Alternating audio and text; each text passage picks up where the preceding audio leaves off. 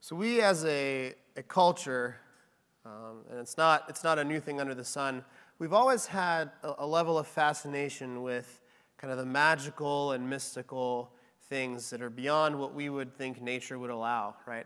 Like there's a reason that Harry Potter movies and books are immensely popular in the world we live in, right? And I'm not, some people believe that Harry Potter is the greatest movie or book ever written / produced. Some people think that it's a demonic force for evil.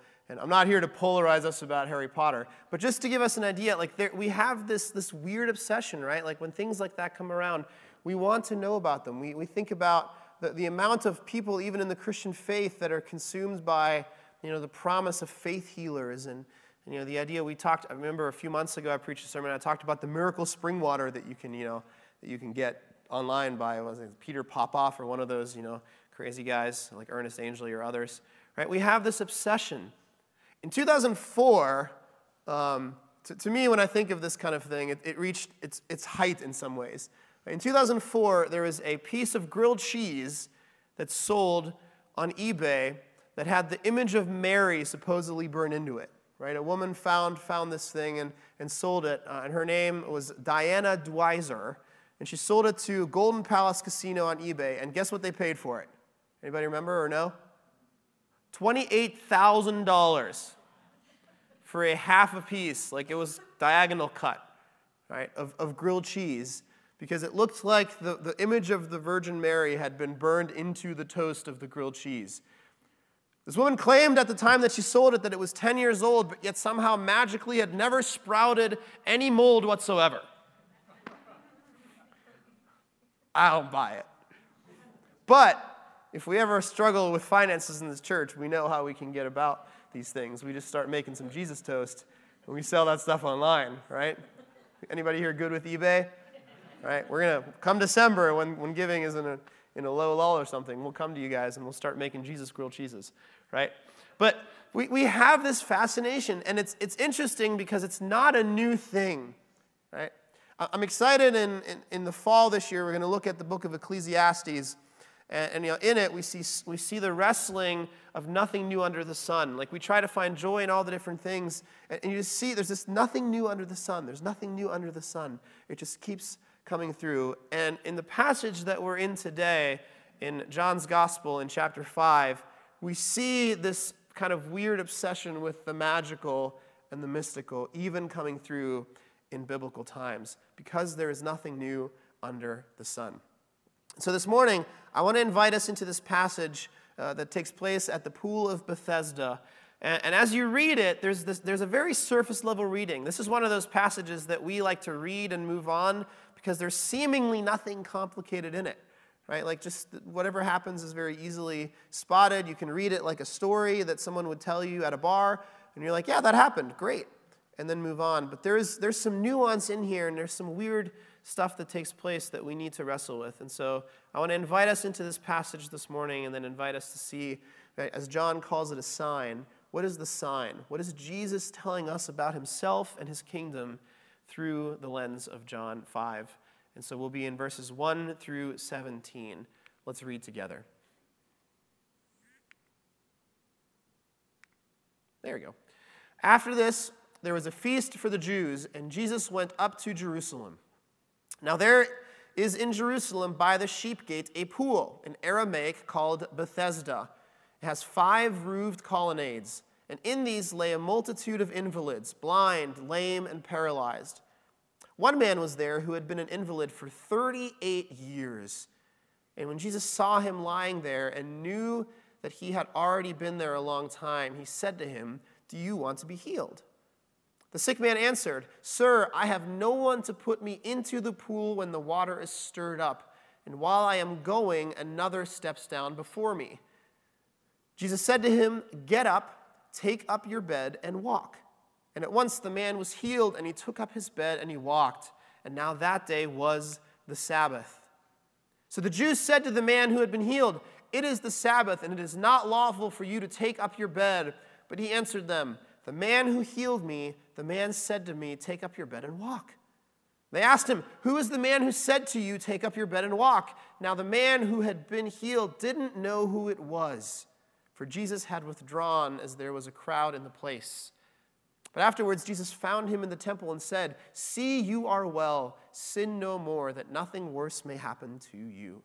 And the man went away and told the Jews that it was Jesus who had healed him. And this was why the Jews were persecuting Jesus, because he was doing these things on the Sabbath. But Jesus answered them, "My Father is working until now, and I am working." Okay. There's one immediate, really big issue with this passage. And can anyone tell me what it is? Does anyone see something funky when they look at this passage? No. It's a trick one. There is no verse 4.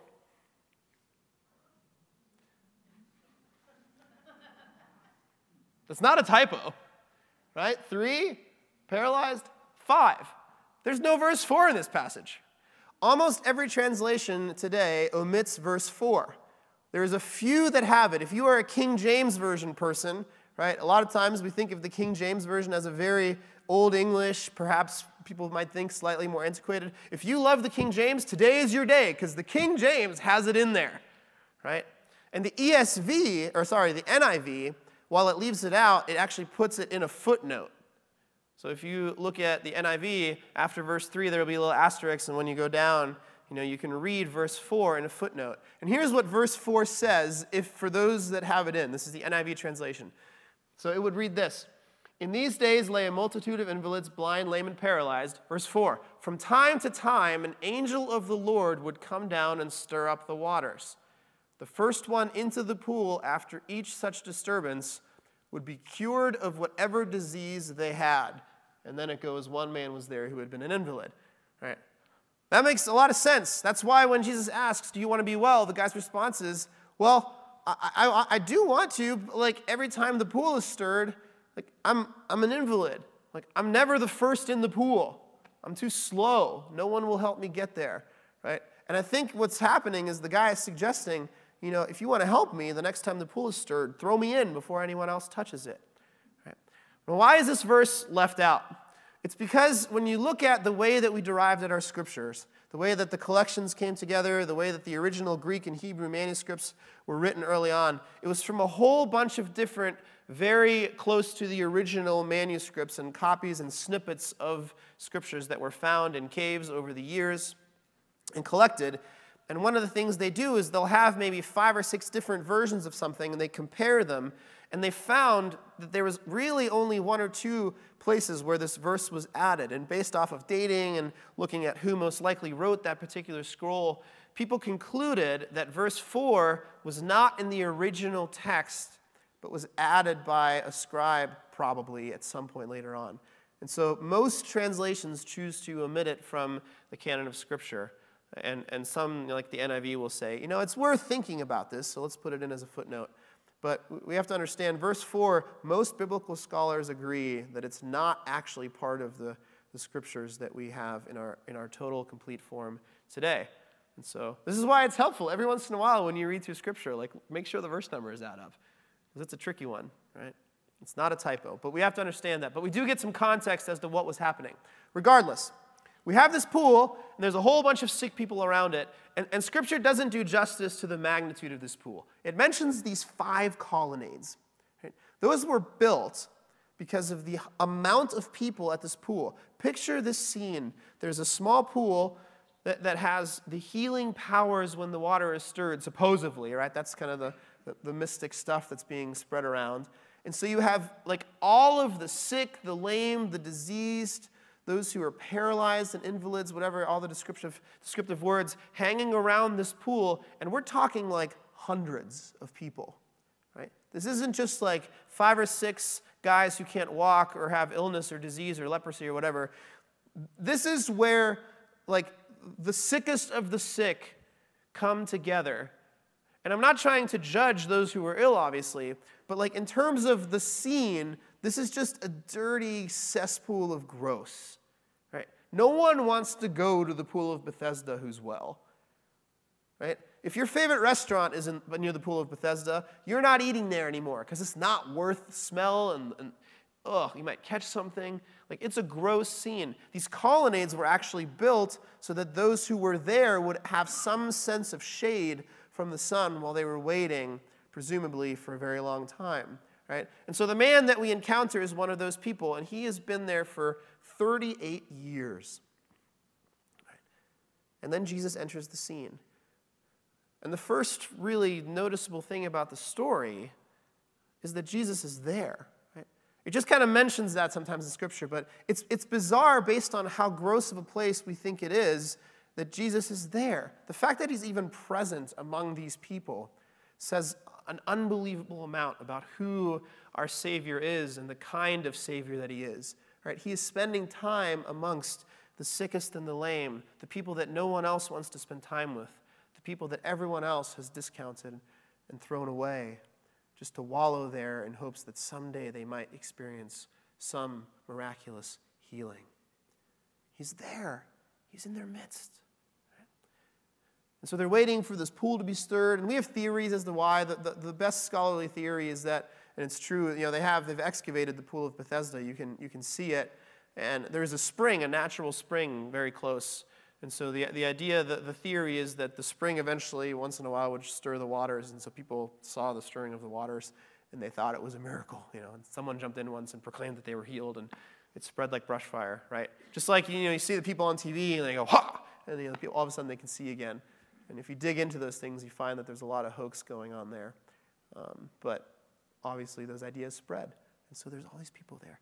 And Jesus finds this old man. The second thing that's noteworthy is Jesus saw him and knew that he had been there for a very long time. Right? So not only is the Savior willing to be in the midst of this cesspool of gross, but he actually knows, right? There's a godliness, there's an full knowledge of people. He just is walking around and he sees this guy and he knows that he's been there for as long as he's been there because Jesus is God and he knows everything. Right? He knows everything about us. If you ever wonder, how could Jesus love me if he only knew about me what people don't know about? Well, Jesus knows everything about you and offers grace and love and compassion to you regardless. He knows the things that you haven't dared to share with another human being, maybe even your spouse. He still walks with us and loves us and cares for us. He knew this man's story.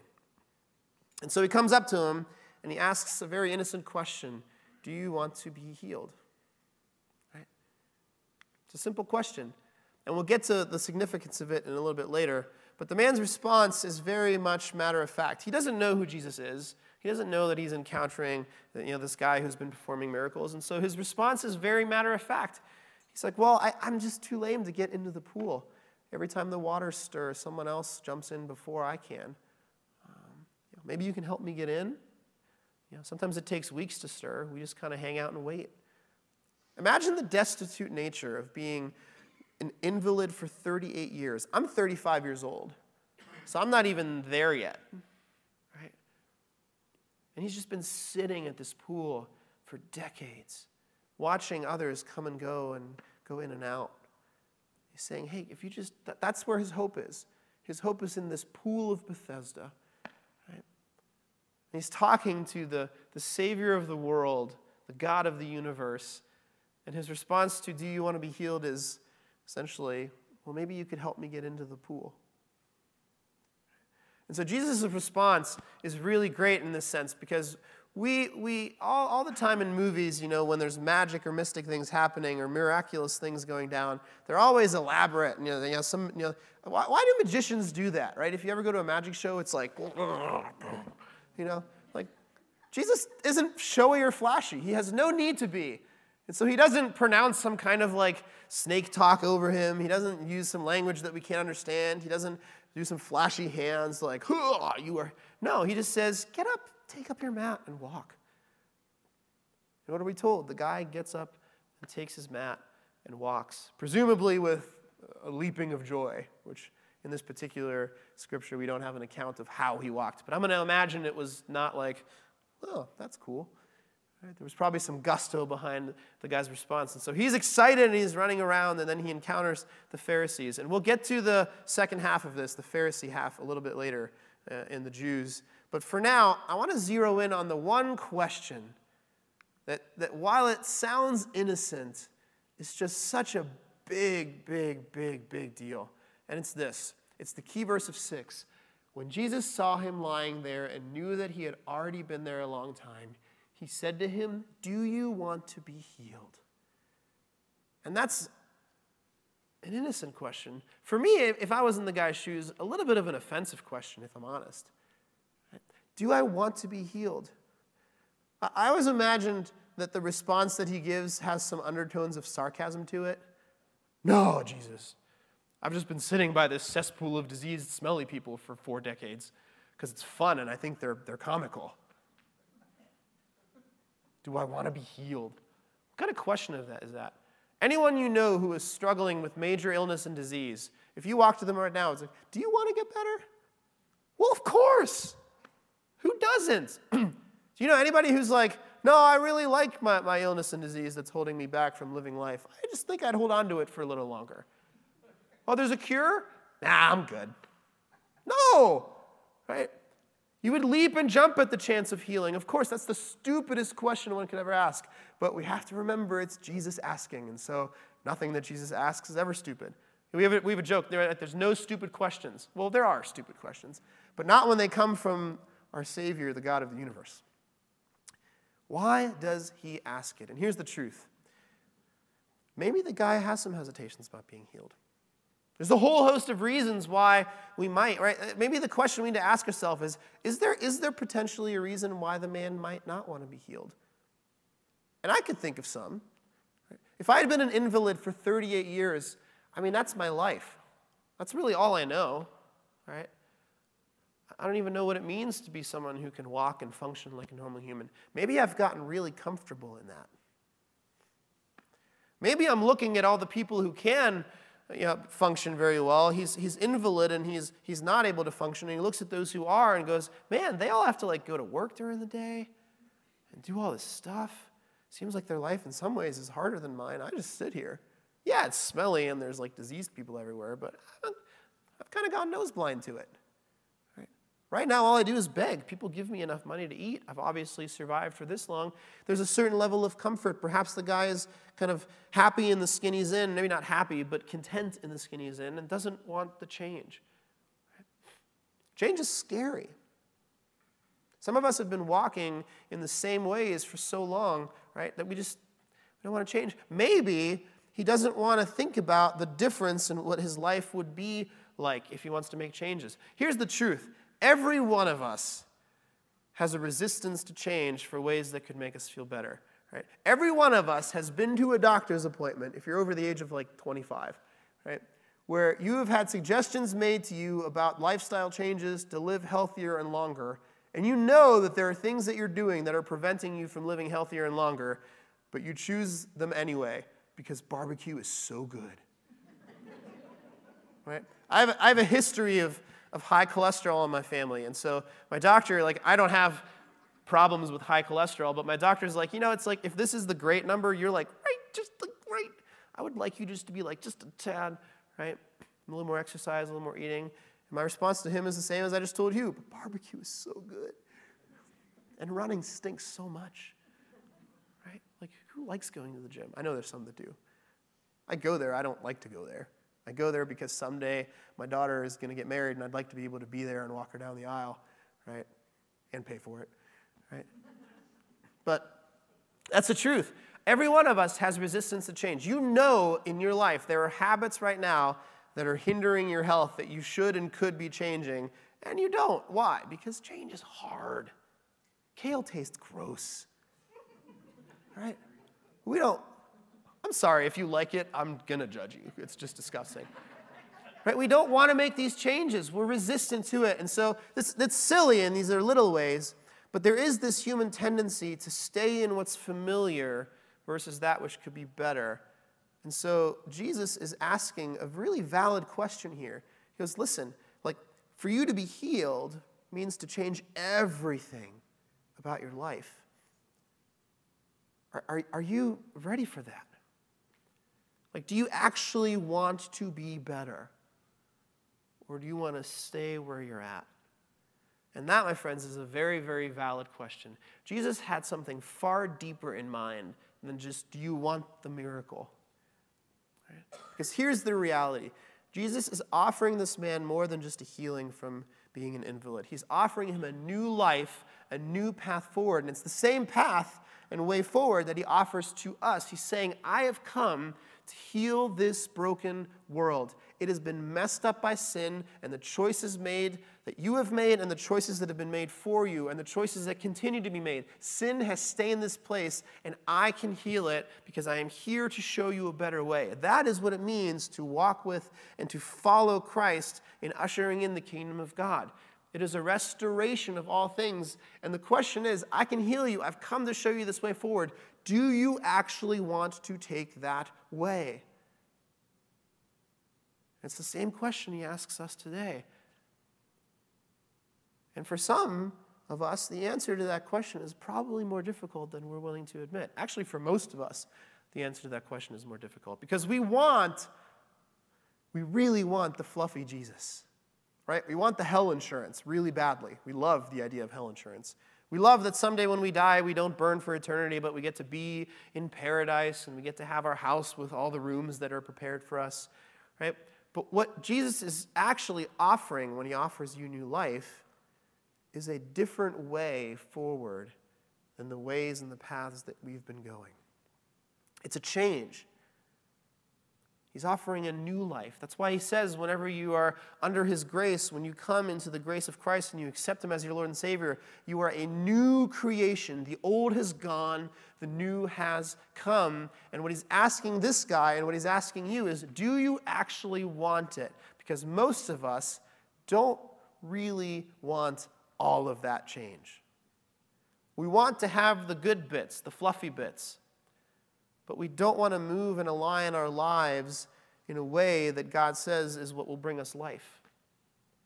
That's the part that we don't want to do, right? A lot of us, if we're honest with ourselves, the question of do you really want to be healed is kind of,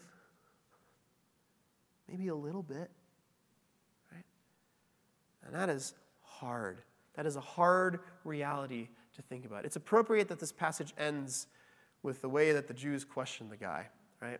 Because that's what happens next. Think about this. This guy is healed. He's a 38-year invalid. He's walking. He's jumping around. He's got his mat on his back, and he goes. And then he encounters the Jewish people. And what did the Jewish people say?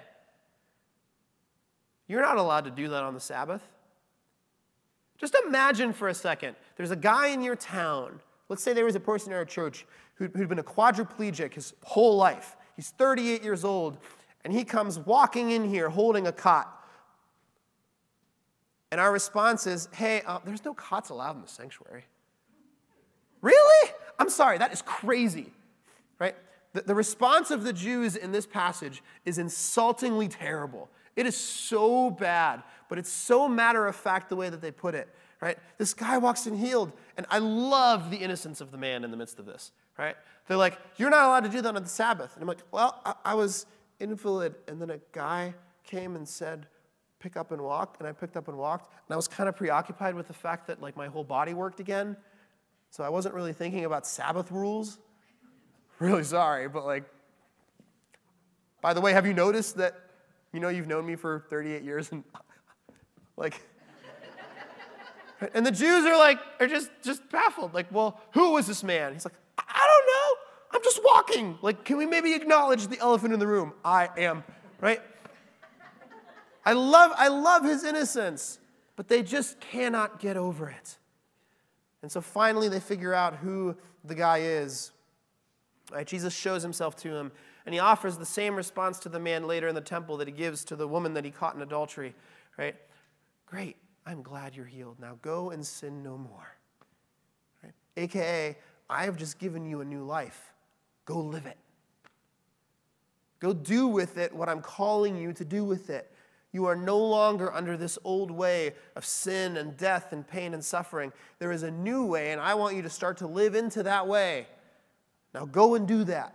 Right? And he, of course, goes and tattles on Jesus and tells the Jews, yeah, it's Jesus. And that's when they start persecuting him. They start to go after him. Because he healed on the Sabbath. Good Lord. Right? And it's easy to get frustrated at them, but they're a representation, right? John writes brilliantly. Nothing's by accident. He's showing that the norm of the religious leaders and people of this time was to be offered this beautiful newness, but they were far more happy in the little rules and cocoons of self-righteousness that they had built around themselves. Right? The Sabbath rules were some of the most annoying Pharisee rules ever. Right? There are laws in Scripture that God actually gives, and then the Pharisees built these like mini laws around it. Like they had way more stuff that was required than God ever actually said was required. There were rules about everything. You were not allowed to carry a handkerchief on the Sabbath. Like if you had a cold and you had to like put it on your belt to walk down the steps and then pull it back out to use it because you couldn't carry it down the steps. What? Right? They built all these fences and they loved their little rules because they loved to be the ones that kept them and no one else was able to keep them the way they were. Right? Imagine if our church leadership just started making up all these rules about how you had to live if you wanted to be a part of Stowe Pres. And if you didn't follow the 6,248 rules to the letter, every week when you came, they would point out to you all the ways in which you're... How long do you think you're going to be here? Not very long. Our membership would go to like 4 people real quick. And we have 9 elders, so half of them would leave. Right? Right? The people that made the rules would be tired of the rules. Now, I'm not saying rules are bad. The Lord has many rules for us of how we are supposed to live, and they are born not out of some kind of pharisaical self-righteousness, but they're born out of what is best for us, because what the Lord is saying, what Jesus is saying is, the way that I have for you is in every way better. I know you can't see it. I know you think your way is a better path. Everything about the way the world works suggests that you're right, but guess what? Having faith in me means trusting that I am right and you are not. And if you walk in my ways, and if you press into them, and if you respond, yes, I actually want to be healed, and everything that comes with it, it is the best way forward for you. That's what he's saying. And the Jews don't get it. They are so stuck on the Sabbath. It's amazing in Scripture how often Jesus wrestles with the Pharisees about this thing. Where he's like, listen, like, is it really? Like, I made a guy walk again. Are you kidding me? Right? Like you can't get over it. I am the Lord of the Sabbath. You do realize that like I'm the one that gave you the rule in the first place. Every once in a while, like I made the rule, I can break it. Right? Right? Our rule in the house is that Graham doesn't get candy before dinner. If I want candy before dinner, guess what? I'm going to eat candy. Why? Because I made the rule. And I can break the rule. And if you don't like it, you live in my house. Tough cookies, kid. By the way, no cookies, kid. Right? I'm not saying that Jesus is inconsistent, but the rules that he's made are for a purpose. And when they don't serve that purpose, when they hinder the purpose, the Lord suspends them at various times. And so, yeah, there are Sabbath rules that are created, but the Lord himself created them for our benefit, for a very specific purpose. And in this case, the need to heal trumped that purpose. It's the reason that food laws eventually go away under the new covenant, right? Because it's not that there's something inherently sinful about bacon. It's that there were cultures in that time that were consuming pork, and he wanted his people to look different and set apart. And so he said, you don't eat pig. Right? And it became unnecessary later. Right? The Lord offers us healing. He says to us, do you want to be healed? Do you want a life that is better than anything you could have asked for or imagined? And we'd be surprised how often we struggle internally to say yes to that. But that's the invitation to each of us this morning. Do you want to be healed? And I can't answer it for you. Only you can do that. But know that if you accept and you say yes, man, it means change. We don't become healed and then live the same way, right? He wasn't walking and living life again and then just went back and slept by the pool of Bethesda every night, right? It doesn't tell us in Scripture what this invalid did after 38 years once he was healed, but I imagine he didn't go back there very often. Imagine that his life was renewed and restored and different, that he pressed into the reality, the new birth, and the new real that Christ had given him as a gift of grace. That same gift is offered to us, and the question is, will you take it? Let's pray. Lord, we thank you. We thank you for the great gift of your grace and your mercy. We thank you that in the midst of a world of pain and suffering and agony, that you come and you say, I have newness for you. And if you trust in me, if you walk with me, I'm not saying it won't be hard. I'm not saying that there won't still be pain, but I can guarantee you that it's a better way. And we thank you for that gift.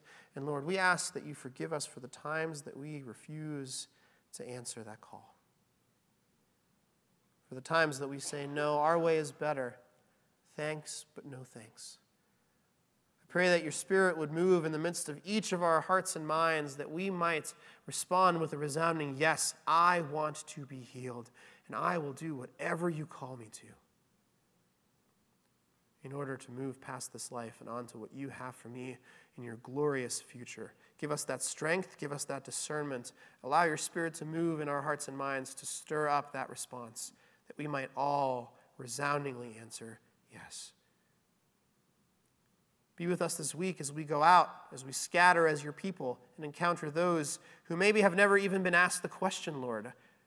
Stir us and move us to ask and answer that question according to your truth and your power in the name of Christ. It's in Jesus' name that we all pray. And God's people all together said,